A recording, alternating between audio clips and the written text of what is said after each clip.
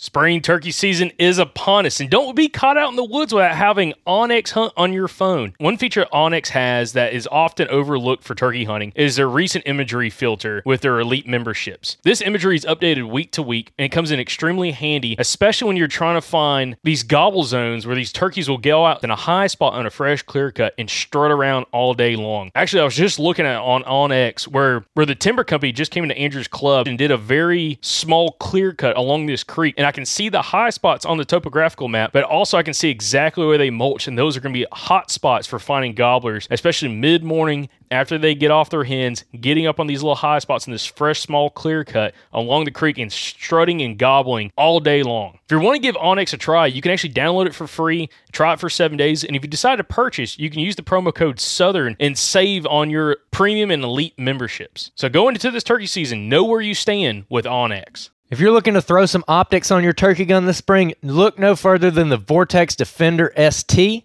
This is the red dot we're going to be running this season. We're excited about it. This thing's built like a tank, super lightweight, super long battery life, everything you need in a good turkey red dot. And if you want to get a discount on that red dot or any other Vortex optic, go to eurooptic.com and use the code SGN10 to get a discount. That's eurooptic.com, code SGN10. If you live in the Gulf Coast region, you need to find yourself at the EcoWild Expo May 10th through the 12th in Mobile. It is the premier outdoor expo for the Gulf Coast region, and we're going to be there. We're going to have a booth. We're super excited about it. Can't wait to meet you guys that live down there. We absolutely love the Gulf Coast region, so to be a part of this show, we're super excited about. We're going to have past podcast guests there at our booth for you to talk to, guys who are relevant for your area, who you can talk to. You can pick their brain. You can joke with them, laugh with them, tell them your story, whatever you want to do. It's going to be an awesome time. We're already working on some past podcast guests, but hey, if you live in this area and you have a suggestion for someone you want to see at that show, write in and we'll see if we can get them. There's going to be all kinds of exhibitors at the show that are focused on hunting, fishing, conservation, and recreation. There's going to be activities for the whole family there. They got axe throwing, archery. They're going to have our podcast booth. And then for the kids, they got touch tanks, a honeybee exhibition, a raptor show, kids fishing tank, BB gun range, and a butterfly house. So you're going to love it. Your kids are going to love it. It's going to be an awesome time. So head on over to ecowildexpo.com to get more information on the show and to go ahead and grab your tickets. And hey, mark it on your calendar. May 10th through the 12th. Be there. We want to see you, and we're excited to talk to you. So we'll see you at the EcoWild Expo this May 10th through the 12th at the Mobile Convention Center in Mobile, Alabama. Another day is here, and you're ready for it. What to wear? Check. Breakfast, lunch, and dinner? Check. Planning for what's next and how to save for it? That's where Bank of America can help. For your financial to-dos, Bank of America has experts ready to help get you closer to your goals. Get started at one of our local financial centers or 24/7 in our mobile banking app. Find a location near you at bankofamerica.com/talktous. What would you like the power to do? Mobile banking requires downloading the app and is only available for select devices. Message and data rates may apply. Bank of America N.A., member FDIC. When you need mealtime inspiration, it's worth shopping Kroger, where you'll find over 30,000 mouth-watering choices that excite your inner foodie. And no matter what tasty choice you make, you'll enjoy our everyday low prices, plus extra ways to save, like digital coupons worth over $600 each week. You can also save up to $1 off per gallon at the pump with fuel points. More savings and more inspiring flavors make shopping Kroger worth it every time. Kroger, fresh for everyone. Fuel restrictions apply. Now I'm a southern child from down in Macon, Georgia. Everybody knows where I was born. Well, You're listening to the Southern Outdoorsman Podcast. Make sure you like and subscribe to the podcast. You can check us out on Facebook, Instagram, and YouTube. And if you'd like to support the show, you can go to patreon.com/The Southern Outdoorsman. Now let's get to the episode. Presented by Hunting Exchange, a marketplace for serious hunters by serious hunters. Welcome back, everybody, to an outro for Mr. Bill Vale's episode. Jacob, what did you think? Oh, it was, again, hopefully y'all had your floaties on, man, because we've got into some deep water. And if you can't swim, hopefully you could float along the conversation and re-listen to it a couple times and really kind of get an idea of what he's saying. But no, I mean, 100% on board, kind of just the conversation as it happened. But the thing is to remember with Bill is the area of the country that he's in. He's in Michigan, extremely high deer hunting pressure. And if I had to guess, something that we'll talk to him on the next episode is the availability or lack thereof of thick cover up there and what that habitat looks like when it comes to security cover that Bucks are trying to get away from, humans and everything else up there, especially when they're doing man drives, gun season, the whole 9 yards. But clearly 50 years of hunting experience, he's come up with his theories and his ideas of what works for him. He's extremely successful. So we'll see some photos of his. Well, actually, if you're listening to this, by the time you listen to this episode, you probably, if you're on social media, have seen the photos of his, trophy room, and it's pretty impressive. So, there's that. But Andrew, I'll throw it right back on Andrew. What you thought, man? We went off the deep end pretty quick on that one. Andrew couldn't swim. I was over here watching him, and it was just like drowning, bro. I was watching him drown, and there was nothing I could do to help him. I was thoroughly confused for a good first part of that episode. I was trying to figure things out, but it ended up being really good. I think we covered a lot of cool. It's a different mindset for sure. I mean, it's definitely interesting. I don't know how much it applies down here versus up there. It's cool to hear and everything, and I'd be curious to try to relate some of that stuff, go back to the map and look at some of the deer that we've tracked over the years and see if they did all that stuff that he was talking about. But part of me just wonders if that's more of a Midwest thing. I'm not saying it is. I'm just wondering if it is, because we found the bedding stuff that he talked about, like wind over back, that type bedding. I just really don't think that happens down here. Well, and he actually seemed pretty open-minded about that. He said, there was a lot of scenarios that, they don't necessarily follow that, depending on the cover and those type of things. Water being one of them, all those kind of change. Yeah. I felt like I was back in my teenage years, and I was lifeguarding, and I had this chick. Her name was Sherry, and Sherry was a big old girl, and so it was like one of those Sunday afternoons. They had a big family reunion, and there was a shallow end and a deep end, and all of the family was lined up along the transition. Those little buoys, so everybody was right there. That way they wouldn't drown. Well, Sherry gets out. Sherry goes over there to the diving board, and Sherry's standing there, and all of her family, there's 20 of them. They're all standing there, and they're like, "Go, Sherry! Go, Sherry!" And then Sherry looks around, and then Sherry jumps off the deep end. Sherry sinks straight to the bottom. I mean, so quick, she's gone. I jump off. I have to go after Sherry. I'm like a quarter of Sherry's size. I'm doing my best to get Sherry back up to the top.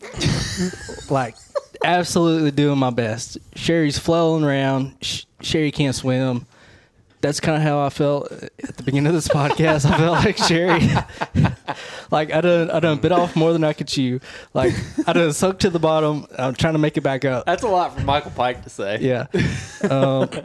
So I'm not the best when somebody's trying to describe something, I guess verbally. I'm more of if I can see it, then I can put it together, because whenever someone's talking, I'm trying to put it together in my mind with a picture.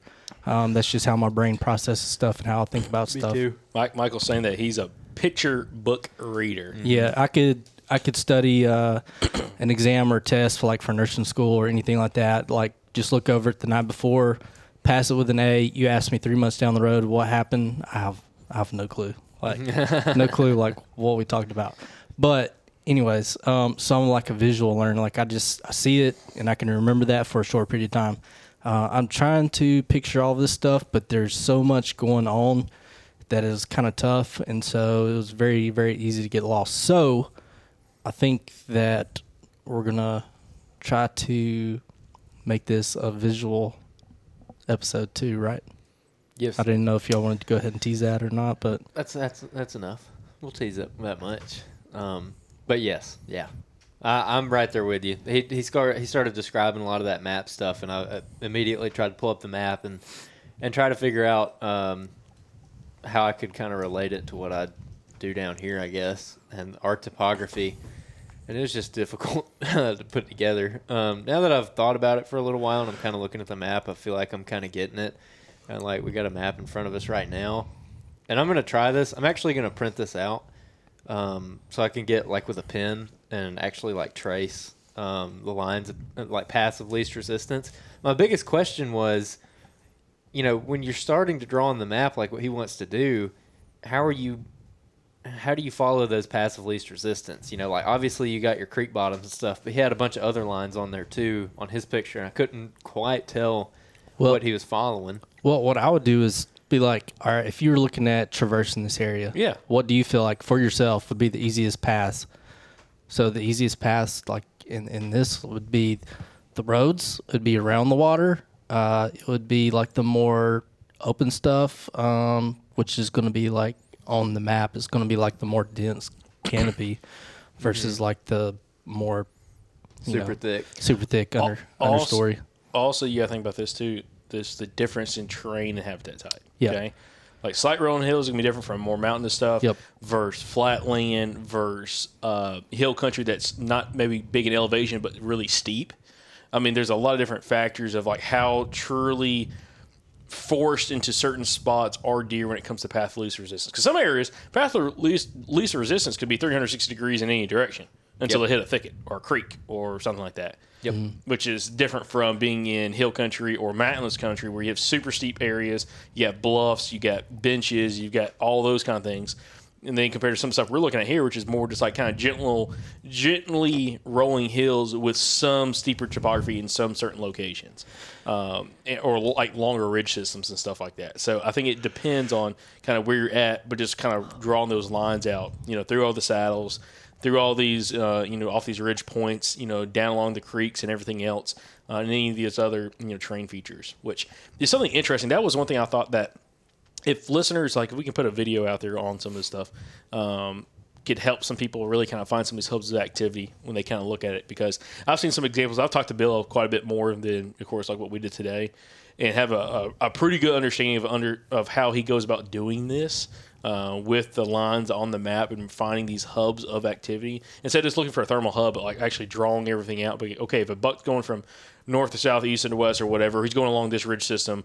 Potentially, where is he going to be traveling on this ridge system? Not just on the ridge, but top third, bottom third, halfway up the ridge, top of the ridge, that kind of stuff, and then drawing those lines out and kind of seeing where they're all crossing.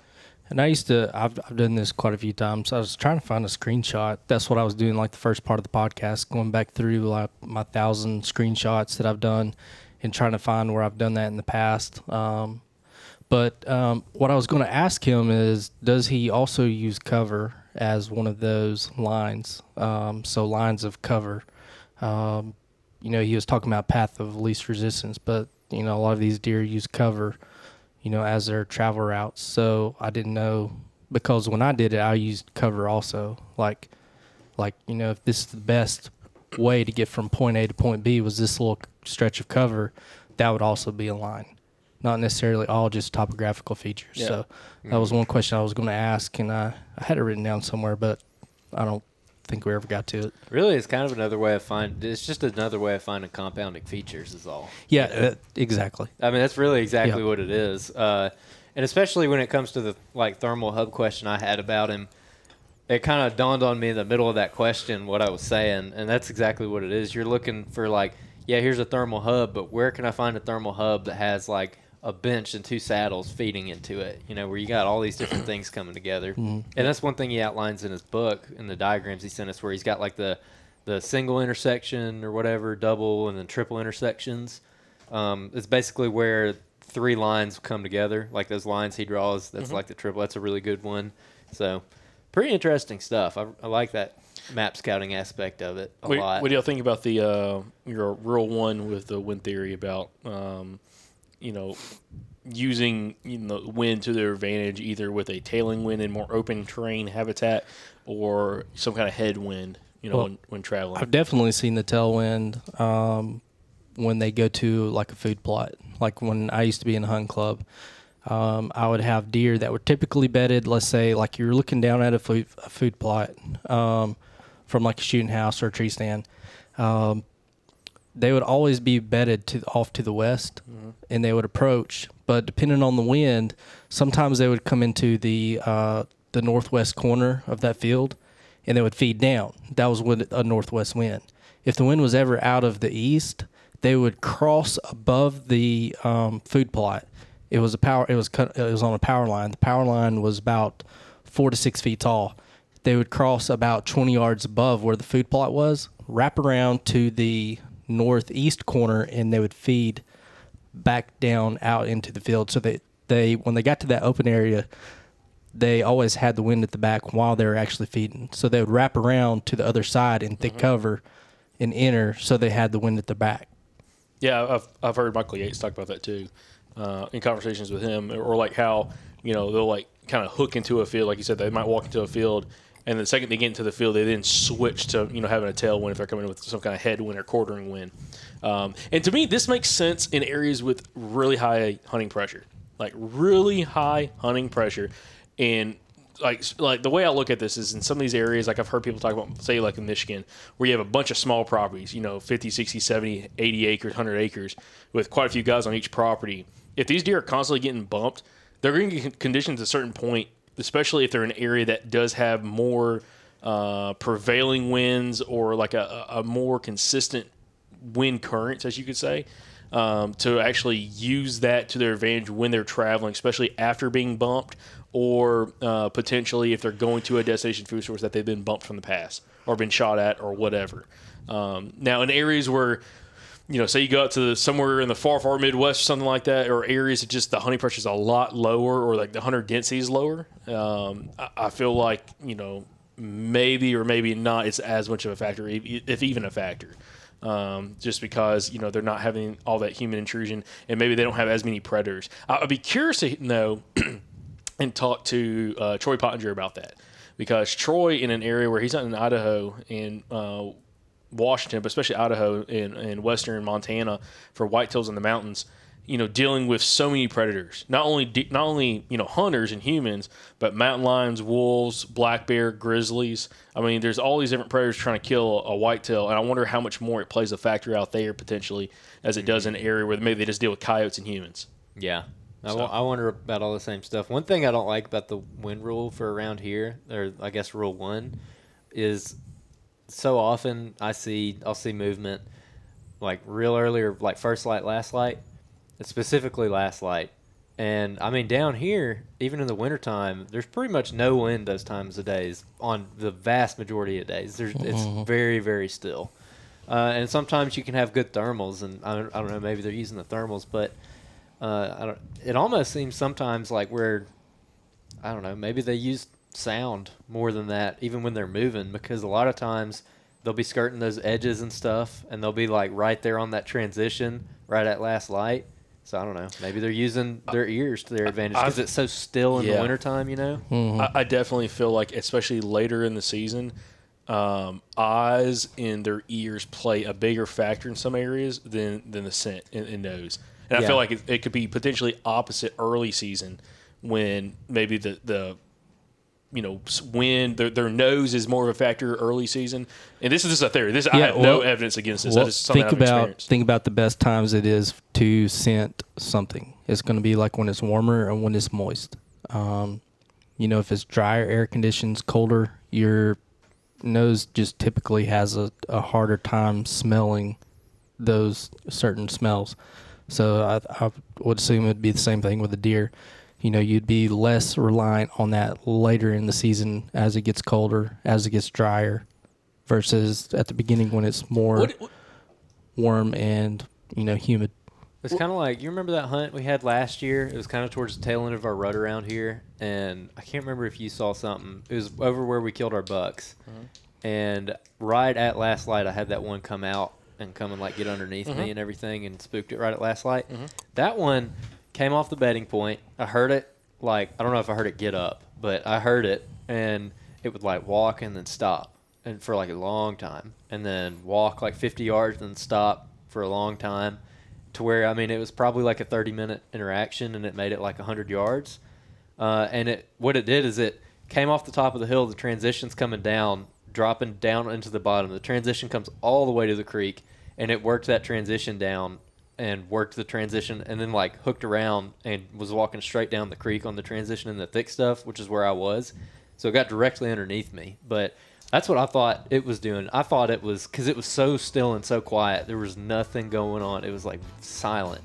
and it would just stop, and I feel like it was listening. This podcast is supported by Hunting Exchange. Now, Hunting Exchange, if you haven't heard, is an app for iOS and Android that is your one-stop shop to buy and sell all of your used hunting equipment. Now, the great thing about this, especially as a buyer, you can go on there and find some great deals on used equipment from other outdoorsmen from across the country. One great thing you go on there, unlike social media platforms like what you would find on, say, like Facebook, you can actually go on Hunting Exchange and find some great deals on bows, tree stands, saddles, technical apparel, knives, broadheads, the whole 9 yards, really. One great thing about it is, again, it's secured and supported by PayPal. So when you go on, all your purchases are insured through PayPal, so you can buy with confidence. Now, the great thing is also as a seller, you can go on there and be a part of a great network of other outdoorsmen and be able to go on and sell whatever gear you'd like and be able to reach more people without having to worry about being banned or blocked on social media platforms like what we see on Facebook. Again, it's a great place to go, purchase your gear, and also connect with other outdoorsmen across the country.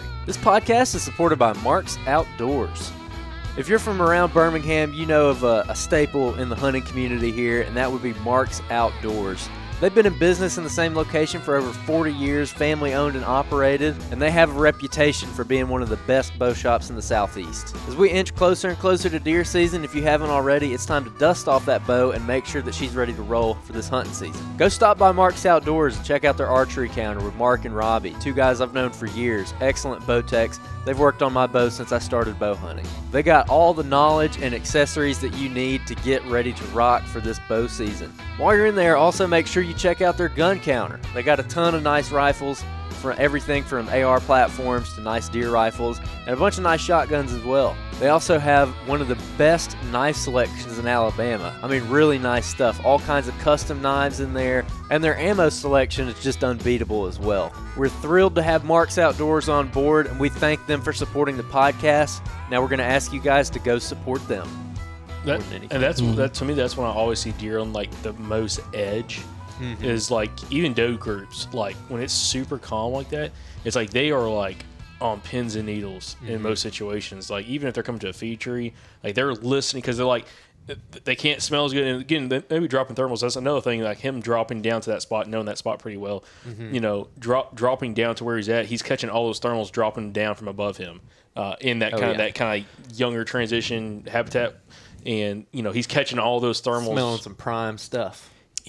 You know, that may be one reason why some of these deer move early. Like the buck, for instance, that came up to the greenfield last year, he basically positioned himself to catch fallen thermals. But thinking about, what we were just talking about, the wind offers like cover noise, and that would allow him to move to a certain place and then set up and then just kind of hang out there, listen around, scent check, with thermals once they start dropping. But it also offers him that cover of sound to move from point A to point B before, that wind does die off and, it gets really quiet.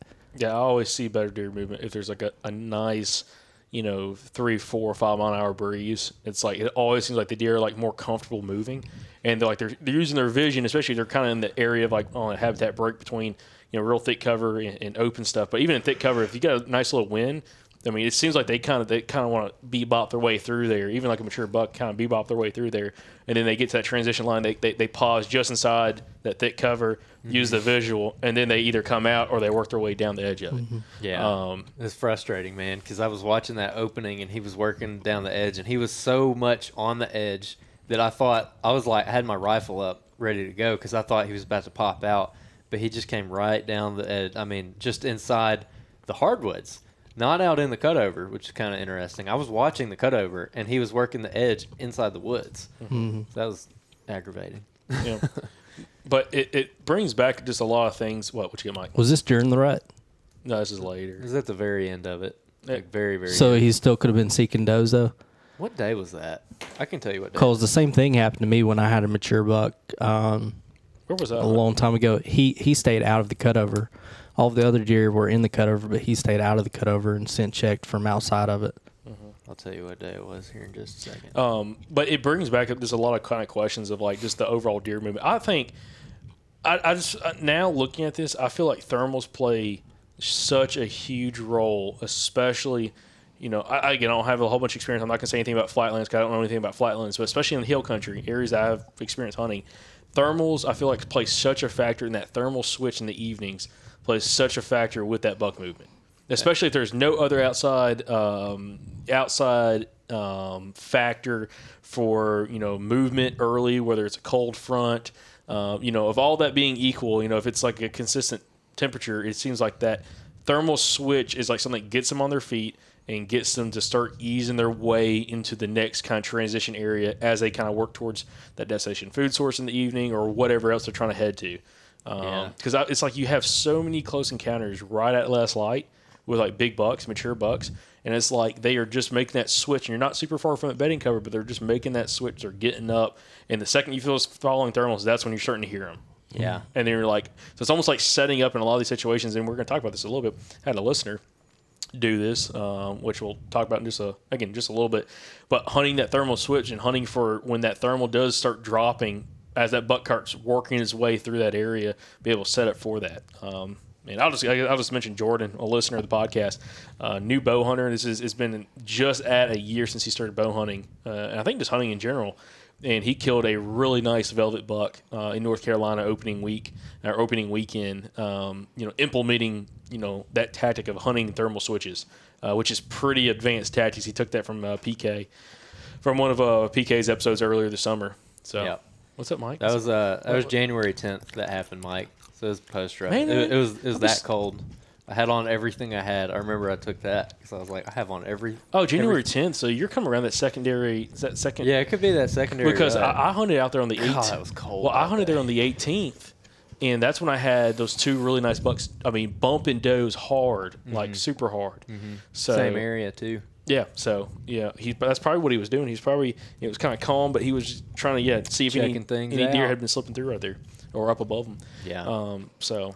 Yeah, that's pretty cool. That's always fun though. That like winter when it's just like it's so cold and you're like bundled up and you get that like quiet stillness at last light and you just hear like, and you can like hear it and it stops and you're like, ooh, is that a deer? And you're like waiting and then it like really gets going and it's like, and it's like just walking. You're like, oh, it's a deer. Here it comes. See, that's when I break out those sticks. It's like in that type of stuff, and I just do my own.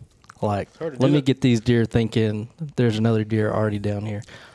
Oh, yeah. And they just come right out. What's your thoughts on Bill talking about the whole handkerchief thing?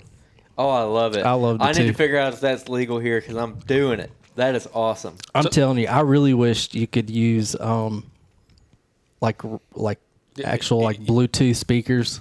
I'm telling you, I'll give me some Bluetooth speakers and I'll have me that electric remote control little truck down there on the ground, and I'll be like, I tell y'all, like we need to do it just for fun, like not even be hunting, just go out there and film it. I promise you it'll work. I promise you. Just check the regs first.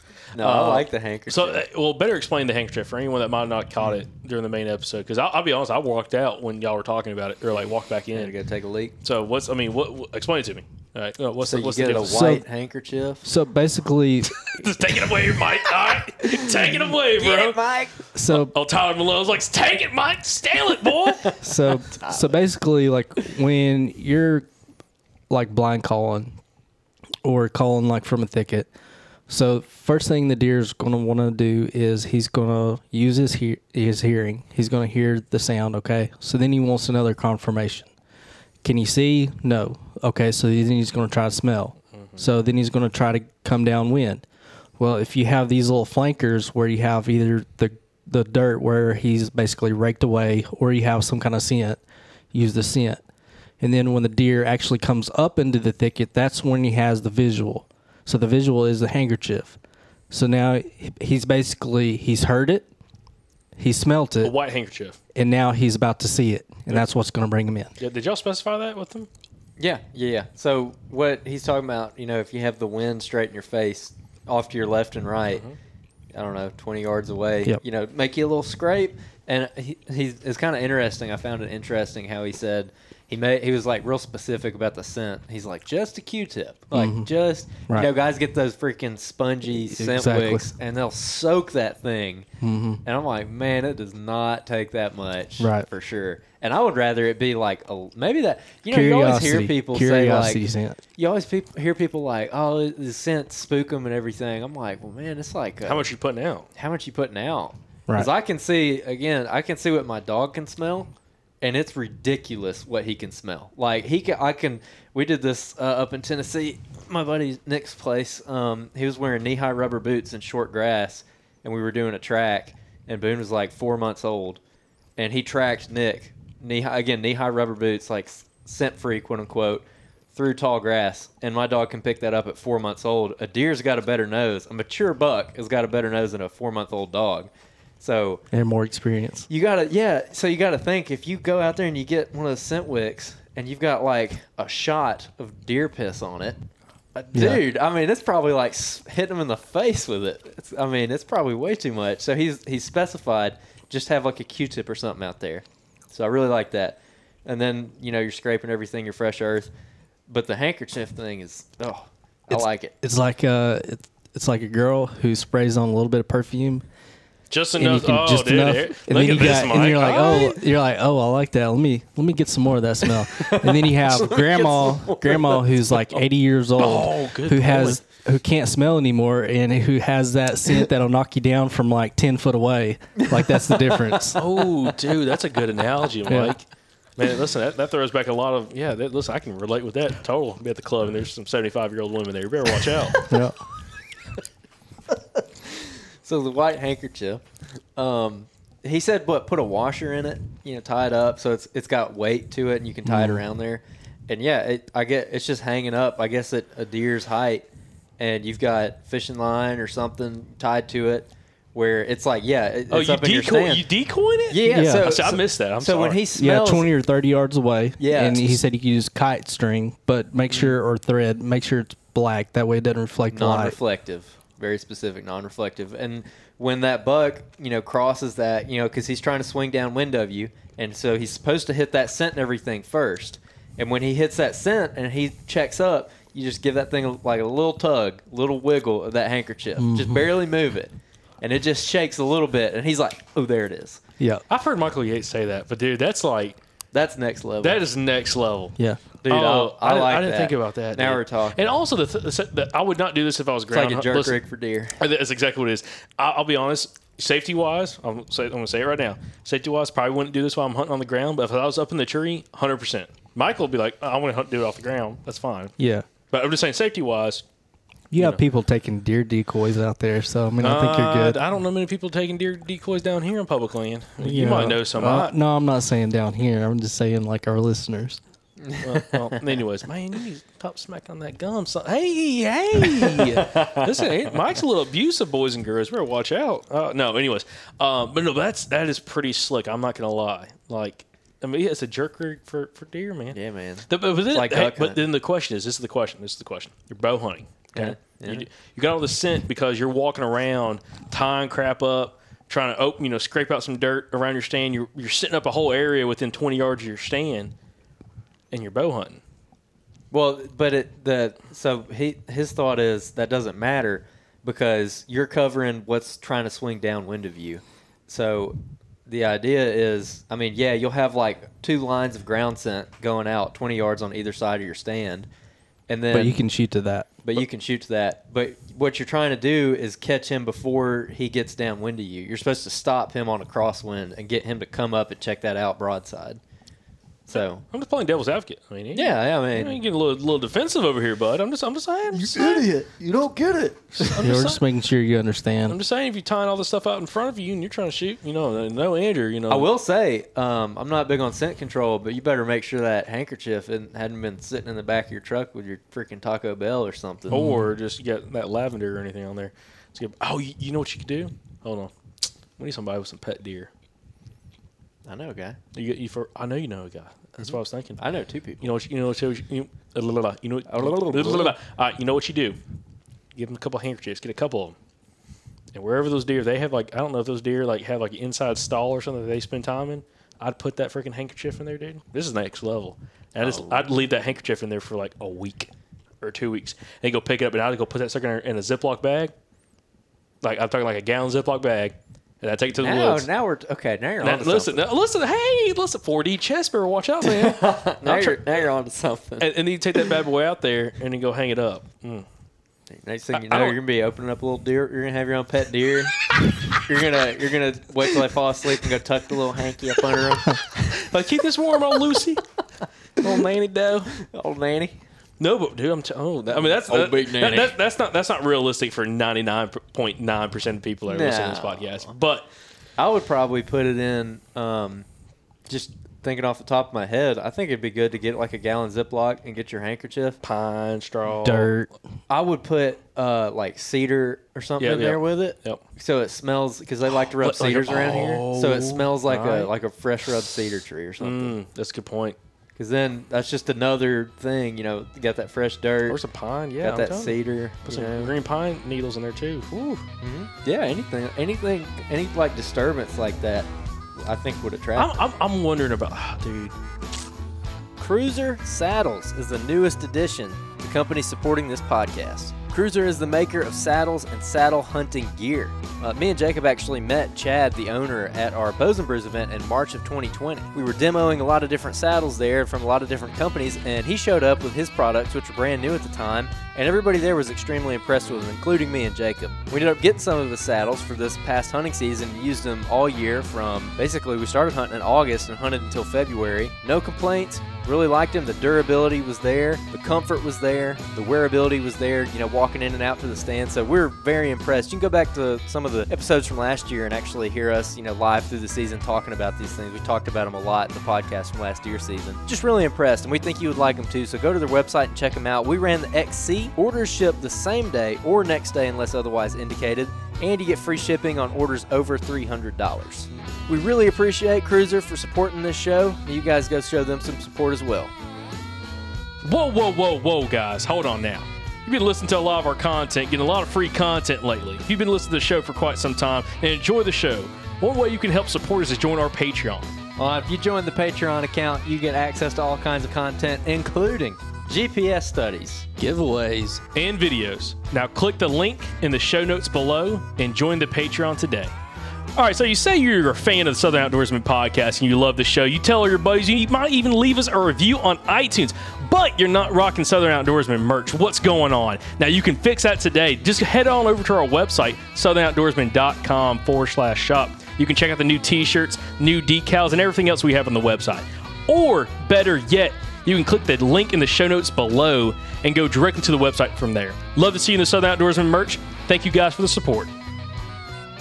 I can see it. I'm telling you, I see this being very effective, especially hunting some of these thickets and doing that in like some of these thickets, like on the edge of some of these pine thickets, right in the inside of the pine thickets, and more so, just like catch their eye and draw their eye to that. Especially if it's got to be, the thing is, it's got to be thick enough where they can't see it like super, super well from a distance. You know what I'm saying? Yeah. If they can see it from 30 yards, 40 yards away and like truly see what it is, you're probably probably not the best thing to do in like wide open hardwoods. You know what you could do? You could kill a deer and get you some. I've got one. I got a tail. Yeah, and get a tail or like just cut some hair off of it. Don't cut the hide where it's gonna like rot in there, but like just cut some hair off and keep it in a bunch of deer hair in a bag. Oh, what's that again? The handkerchief. I know. But what about the hide rotting off? Don't cut like the hide, but just like shave some hair off that deer and put it in the bag. Dude, I've cut many tails off and put them some salt on it, bro. Let it sit out, bro. That sucker, it dry out after a while. Brine it. Yeah, that's what I do, man. I got a couple tails like that, dude. I got a deer hide in here somewhere. I don't know where I put it. They ain't rotten, but no, dude. That's a good point. Like for real, you put some deer like hair in there. We're thinking this is like I'm gonna take it to the next level. Now we're talking. But curiosity kills the buck. Get you some clippers, shave his forehead, put his forehead hair in there. I know that smells. Oh my god, that sounds weird, but I bet you that would do something. Dude, if you kill, for real. Oh my gosh, dude, I'm thinking now. You know what you do? I'll tell you right now. You go out, you shoot you a spike. No. You go out there with your remote control truck. Michael, you just You Highly you illegal. put a little pole on top And- of it, dude, and then a little remote- tail, a and remote then you control- run that thing around. Dude, a remote control truck don't sound like a deer walking. It sounds like no, it does not. It's No, it'd be like, like the freaking wheels. they'd be tearing out of there so fast. And me and Jake would be on the escape trails killing them all. Mow them down, son. Arrows be flying, bro. Got him. Okay, well, did we ever talk about that in the last outro? About Yeah, the, we were talking about the dove hunt. about like if you want to be a hunting douche, like on Instagram, the actual that account. the account hunting douche is pretty funny. Making some spoof videos of dove hunters. But no, but you're out there, you're like yelling, a couple doves fly over, cut them. Yeah, everyone, got them. Like 3 of them pop out of the same bush and just light up these doves. Like some duck hunters, man. It's funny. Mike doesn't understand what we're talking about. But it's No, okay. it's okay. I was here for the last podcast, and I don't remember that. I know that's why I said I don't think we talked about it, but Andrew thought we did. Yeah. Well, anyways, but hey, but no, the handkerchief. I think that's dude. I'm all in on that. I like the forehead hair. No, but thing. yeah, that's what I was gonna get. Okay, this is what I was gonna get. Go to a processor. I would have a contact at a processor. Find a local processor. But hey, if a guy comes in, he wants to Euro mount his deer, and he talks about like just cutting the head off something. Tell like, hey, dude, I don't know if you can.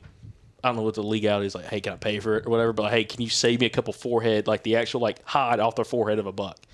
Especially if it's from in Alabama, late October or November through, in the season, those glands are going to be working, dude. You just cut that off and just put that in that bag. I wonder if you just took that, instead of like tarsal glands, everybody's all about tarsal glands, like cutting tarsal glands off a buck and saving them. Instead of doing that, doing the freaking forehead gland and just cutting the forehead. Like if it's a buck you're not going to mount or something. Yep. Or you have somebody like, I'm just going to do your mount. Andrew's got 2 of them in the freaking freezer right now.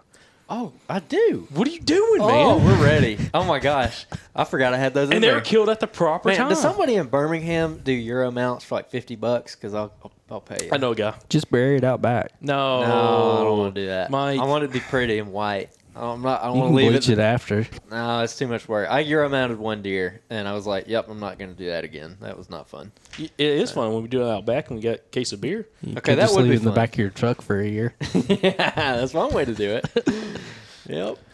So But yeah, dude, we just get the turkey fryer out back. When we get back on this topic about the forehead gland and stuff, I'm serious that you cut that off, and instead of the whole, tarsal gland let's thing, do it with those $2 out there. Okay, but I'm just telling to the listeners, like, hey, listen, I'm for real. Like, if you go to not taxidermist because they're gonna be mountain deer, but go to a processor and just tell them, hey, someone brings in like a 2.5, 3.5-year-old buck or whatever, and they're talking about like skull capping it or something. Like, hey, can you like cut off that freaking piece of that hide off the forehead and save it for me? Yeah. Put a couple in a Ziploc bag and be like, hey, dude, I'll buy you lunch or something. I don't know, whatever bartering system you can do legally. I don't know what the legality is. I of don't that. know how much scent that would have. Like, I'm not. All All Enough that's for a deer to probably. pick up. Yeah, I'm like Yeah, I'm just thinking like The a lot gland? of that is coming from the gland. the gland itself. So like, I don't know how long that scent lasts. We're gonna find out. Good question. Yeah, that's why we can test it, Mike. Ain't nobody doing that, dude. I'm gonna let you test. I'm gonna test out my remote control truck. Dude, don't be doing that in the state of Alabama, bro. You get busted. Whoop, whoop. It's the sound of the police. Whoop, whoop. What are the regs for that? Yeah, you can't. No electronic calls. Yeah, no electronic calls. And It's not a call. Yeah, it is. No, it's not. That's exactly what it It's is. an electronic truck. It has no speaker on it. I don't know. I don't think if you can't, because you can't harass them with drones either. Yeah, Mike, you just trying to get us in trouble. You're like, well, the law doesn't say anything about RC trucks. Well, it's not harassing them though. You have to know where they're at to harass them. This is just driving a remote control truck. Oh my god. I'm gonna give you the local game ward's number. I'm just gonna let you ask him. Yeah. Yeah, be like, hey, I want to go out there, man. He's gonna be like, you want to do what? But and Michael's like, about like ultralight, and he's gonna be packing in an RC truck. Get out of here! You're full of it, dude. No, he's gonna drive it next to him when he walks in. Yeah. He's just gonna be carrying the controls.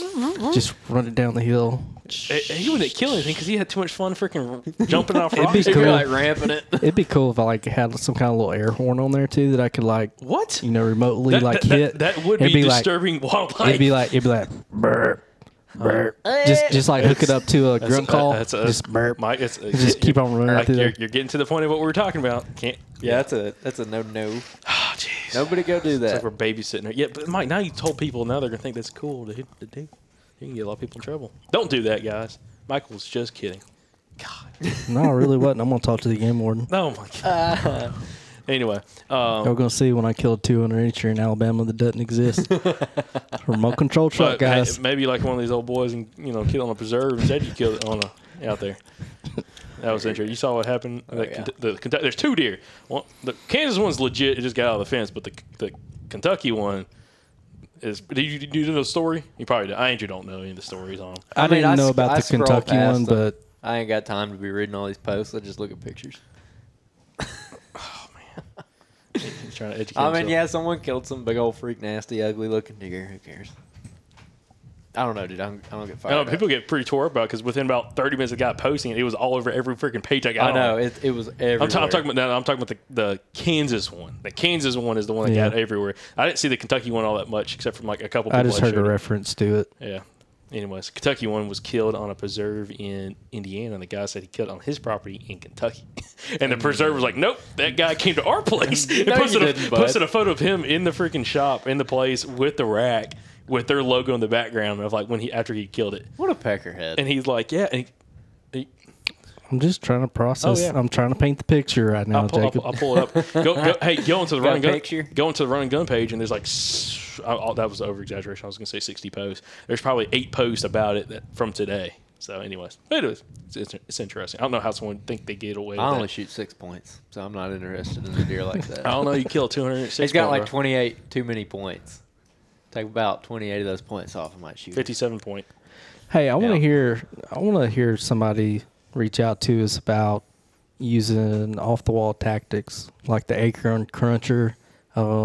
I could see Like- people talk smack about the acorn cruncher. I think it'll work. Yep, Mr. Ron Poole, he swears up and down by Dude, that Ron acorn Poole, cruncher. I got to get him on. I know. He won't come on the podcast, but I've already talked to a couple other people. Oh, Richard Fott was like, dude, if you get him on, it'd be awesome, but he ain't going to talk. Dude, I'll Yeah. tell you what. I think that would work. It works. They're totally different things. But here's a tip. Talking about squirrel hunting, which you're going to go do this weekend.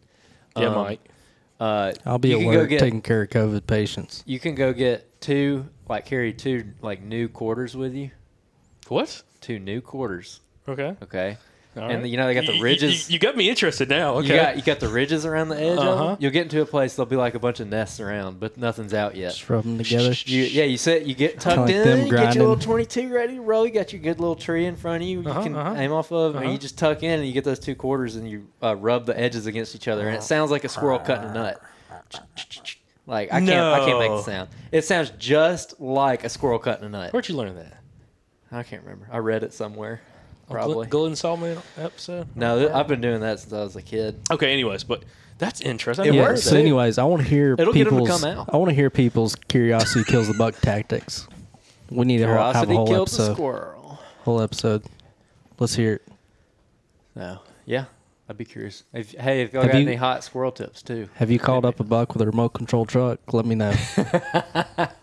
Did you get a ticket for it? Yeah, I was in the backyard messing with the kids, RC truck, and man, this buck just came out of nowhere, dude. Just came. wanted to stomp it. I'm telling you, it's happened somewhere. It is happened somewhere. Probably. Have you ever listened? Listen, Mike, have you ever been around a remote control truck? Yes, I've had a gas powered one. Okay, but listen, I've been at the ATA show, not even ATA, NWTF show, where they get the one with the turkey decoy on, which is not legal in a lot of states. And dude, they drive it around, and it sounds like an electric RC Yeah, car. that's on like pavement where you can't hear leaves going. That's true. I'm telling Okay, you, that's dude. a good point. I'm telling okay, all right. Seen people do it with turkeys and ducks. People get like little RC boat duck decoys and be like, Is that legal? I don't know, zooming them around throughout the decoy spread. God. I'm like, huh? That's a fast swimming duck, bro. Oh my gosh, for real. I don't know about that. Don't take any advice from us on this topics, guys. Oh my god! But listen, the handkerchief. I'm all in on the handkerchief. I'm all in on that freaking forehead gland and cutting that piece of hide off. And Mike, not even put the freaking that freaking piece of hide out there, but just keep it in there with the freaking Hanky. the hanky, bro. That's what I'm calling old big Hank. Who calls this deer big Hank? Who is that? Newberg. Is that Newberg? Oh, Newberg. Oh, Big Hank killed him with the hanky, bro. Hank. Oh, Big Hank. Yep, absolutely. Oh, dude. Well, I'm all jazzed up with that. What other? I'm trying to think. What other takeaways that were there? That was we went down a rabbit hole. Just talking Well, about it was Bill. mostly the wind. Yep. I think it was interesting. I think the moon stuff is going to end up being But listen, Andrew loves 2 words. I'll tell you right now. stuff. And things. Stuff and things. That's me. He describes something. It's like all that stuff. Not like he'll be like People know what I'm talking instead of like habitat. He's like all the different habitats. He's like all those different things or all the different stuff. No, I say habitat. All that different I stuff. know, but I'm just giving an all that- example, but All I've that heard- stuff comes in one little area. Yeah, all that stuff. Not all those trails or all that like habitat types or the vegetation or diversities. Like, all those things come together. It's just right. it's cool. I'm speaking like a normal person. That's our country education. I know. Listen, we work. we are eating and breathing these Southerner stereotypes Stereotypes. on this podcast. I embrace them. It's kind of bad, bro. Had somebody reach out to us like, are y'all doing this on purpose? Nope, just us. Yep. Well, cool. So let me ask, from anything from this episode, like, what are some of your takeaways for like what you wanted, like what you'll actually look at maybe applying on your own scouting or the way you approach different things? Definitely what we just talked about with the setting up for the crosswind scenario with the handkerchief and everything. Definitely that. And I don't know, the other stuff. I've tried all that wind stuff before, and I just don't feel like I ever got anywhere with it. I'm still going to look at it and everything, but at this point, I don't think it's really going to change anything that I'm going to do this fall. Now, you had some experience in the past, like I did with wind at your back, right? Going in with the wind at the back. Oh, I've done it. No, I haven't done going in with the wind at my back so much. That was him. Yeah, that was- doing like a large J hook. I have had it to where I used to be like dead convinced that about deer moving with the wind, and for a while there, I was like, okay, this is absolute. And that was a long time ago. That was before I talked to any of these people. I came to that on my own because I kept trying to hunt this one spot with the right wind, and I never saw any deer. And it was back when I was hunting like the same spot over and over again. And then I hunted it with the wrong wind one day, and I saw a deer, and I was like, huh. And so I kind of dug into that for a year or two, and I was so convinced. And then slowly, as I got more experience, I just like had so many instances where it just didn't seem to be the case. And so I'm like, okay, well, maybe I was just kind of confirmation bias on that or something. You know, I was kind of looking for the pattern, so I found it. But Jacob's the one that's done wind at the back, accessing that little farm. Yeah, that was we did that growing up. So like I learned that as a kid and applied it to other places, and it worked. But yeah, walking with the wind at your back, and like you do your own J hook like to your spot. There's our farm where I kind of grew up deer hunting, or some of where I grew up deer hunting. It's 89-acre farm, and you can only access it. You know, really, you can only access it from the north. So, like, if you have a north wind, I mean, if you're trying to hunt, you know, some of the really good-looking stuff on that property, I mean, you have to walk. You're walking with the wind at your back. You just have to. So, there's a drainage system. There are actually a couple different drains. Like, you know, you call it creek, you know, with some water flow, but most of the time they're dried creek beds. And you'd walk one of those creek beds, the edge of one of those creek beds, all the way back to pretty much the property line, and then you J-hook up. So you'd walk directly south of the north wind or northwest wind, and then you kind of J-hook up to the east, go up over top this ridge, and there's a stand location up there where you'd actually turn back and look back towards the north, and you'd catch deer coming back and forth right there. And then also you'd watch farther to the east, and you'd be able to look at deer down this next little drainage, kind of coming out and feeding as well. So and it worked really, really well for us in some of those different stand spots. But it's like also I said the big thing there, like J-hooking, like it was a morning hunts is when we would do that. We wouldn't do it on an evening hunt, but morning hunt and get out there super, super early. Get out there literally to the stand about minimum 45 minutes before daylight. That's what you'd want to do.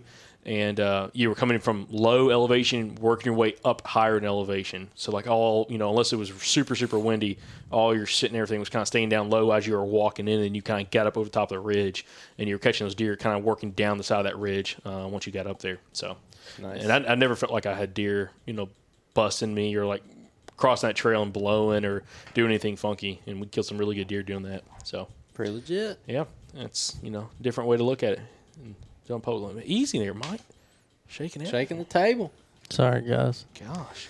Anyway. All right, boys. Anything else? Reviews, son. Let's do these reviews. Wrap this thing up. Andrew's reading all the I gotta reviews. wake up in 4 hours. Same. 5 hours. All right, review time. Review. All right, Jacob. I took the tough one last week. Are you kidding me? Are you actually kidding me right now? All Go back and listen to that outro again. I don't even know which one's which ones are we at? Like, which ones did we not read? All right. I don't think we read the struggle bus one. I don't think this so is either. not a nectar plant. 5 stars. Could you imagine the pain? Go on YouTube and look up hummingbirds feeding in slow motion. I would have looked like Mike Tyson out there in the bean field. That hummingbird would have been sleeping. He definitely would have got the 1-2 combo. Oh, that's great. Ooh. All right, Jacob. You have to read this one. All I right. took this one last week, and I smoked it. Big I mean, buck, like big buck you nuts can't- for the win again. You can't stump me, bud. You can't do it. I smoked that one. All right, big so buck now nuts. it's your turn. Look, just roll with it. This is your natural speaking voice. Okay. All right, this is from Big Buck Nuts. 5 stars. You boys are gonna have to think real hard for something. I just want I just want you fellers yeah, to I can't know read. there ain't no need to be ashamed of how y'all reading them review things and your outro Outro. things y'all do. You boys should check out Hooked on Phonics. It worked for me. Dude, you read that like a champ, Mike. You read better. Oh my God, this guy. Listen, y'all go look at the review. That was kind of brutal, man. You know, he really put some thought in how he spelled everything. I'm impressed. Appreciate all the new reviews. Again, if you enjoy the show, a couple things you can do for us. Number one, share the podcast with your buddy. Absolutely share the podcast with your buddy. Make sure you're subscribed. Make sure your buddy's subscribed to the podcast too. And also leave us a review if you're a listener on iTunes. Let us know what episodes you've been enjoying, what guests you've enjoyed so far, and also what future topics or guests you'd like to hear from. Appreciate all the Patreon supporters as well, and everyone that's been buying the merch, man. Shirts and everything's up on the website, rocking and rolling, and some other decals, and we are working on some other future projects as of now, too. Yep. So, And that's pretty sweet. pretty sweet, dude. Yeah, boy. All righty. Appreciate everybody listening to the podcast. Make sure you tune in for Monday's episode of the Southern Outdoorsman. Y'all have a great weekend, and hopefully we have some listener success stories come in. By the way, I'll mention that right now before we wrap this up. If you are a listener to the podcast and you use tips, tactics, or anything that's been discussed on the podcast from guests or anyone else, shoot us a message either on Facebook, Instagram, or through our contact page on our website, and let us know. First, send us some photos. Let us know how the podcast was impactful for you, having success. We've already had really 3 listener success stories come in to confirm. Still trying to confirm the other one. Make sure the guy wants to come on the podcast. But some of the listener success stories have been fantastic so far this year. So we're going to be dropping those episodes in just a few weeks, interviewing those guys and trying to see what's helped them be successful from the podcast. But thank y'all again. Tune in Monday, and we'll catch you back on the next episode of the Southern Outdoorsman Podcast. Thanks again, everybody, for tuning in to another episode of the Southern Outdoorsman. And thank you to Blackberry Smoke for the music for the podcast. Also, to follow along with us, make sure you check us out on Facebook, Instagram, and YouTube. And if you'd like to support the show, you can go to patreon.com/the Southern Outdoorsman. Until next time, y'all stay Southern. Southern child from down in Macon, Georgia. Everybody know where I was born. Yeah, I've been seeking, searching, Lord and Lord, trying to find my baby, trying to bring my baby back on home.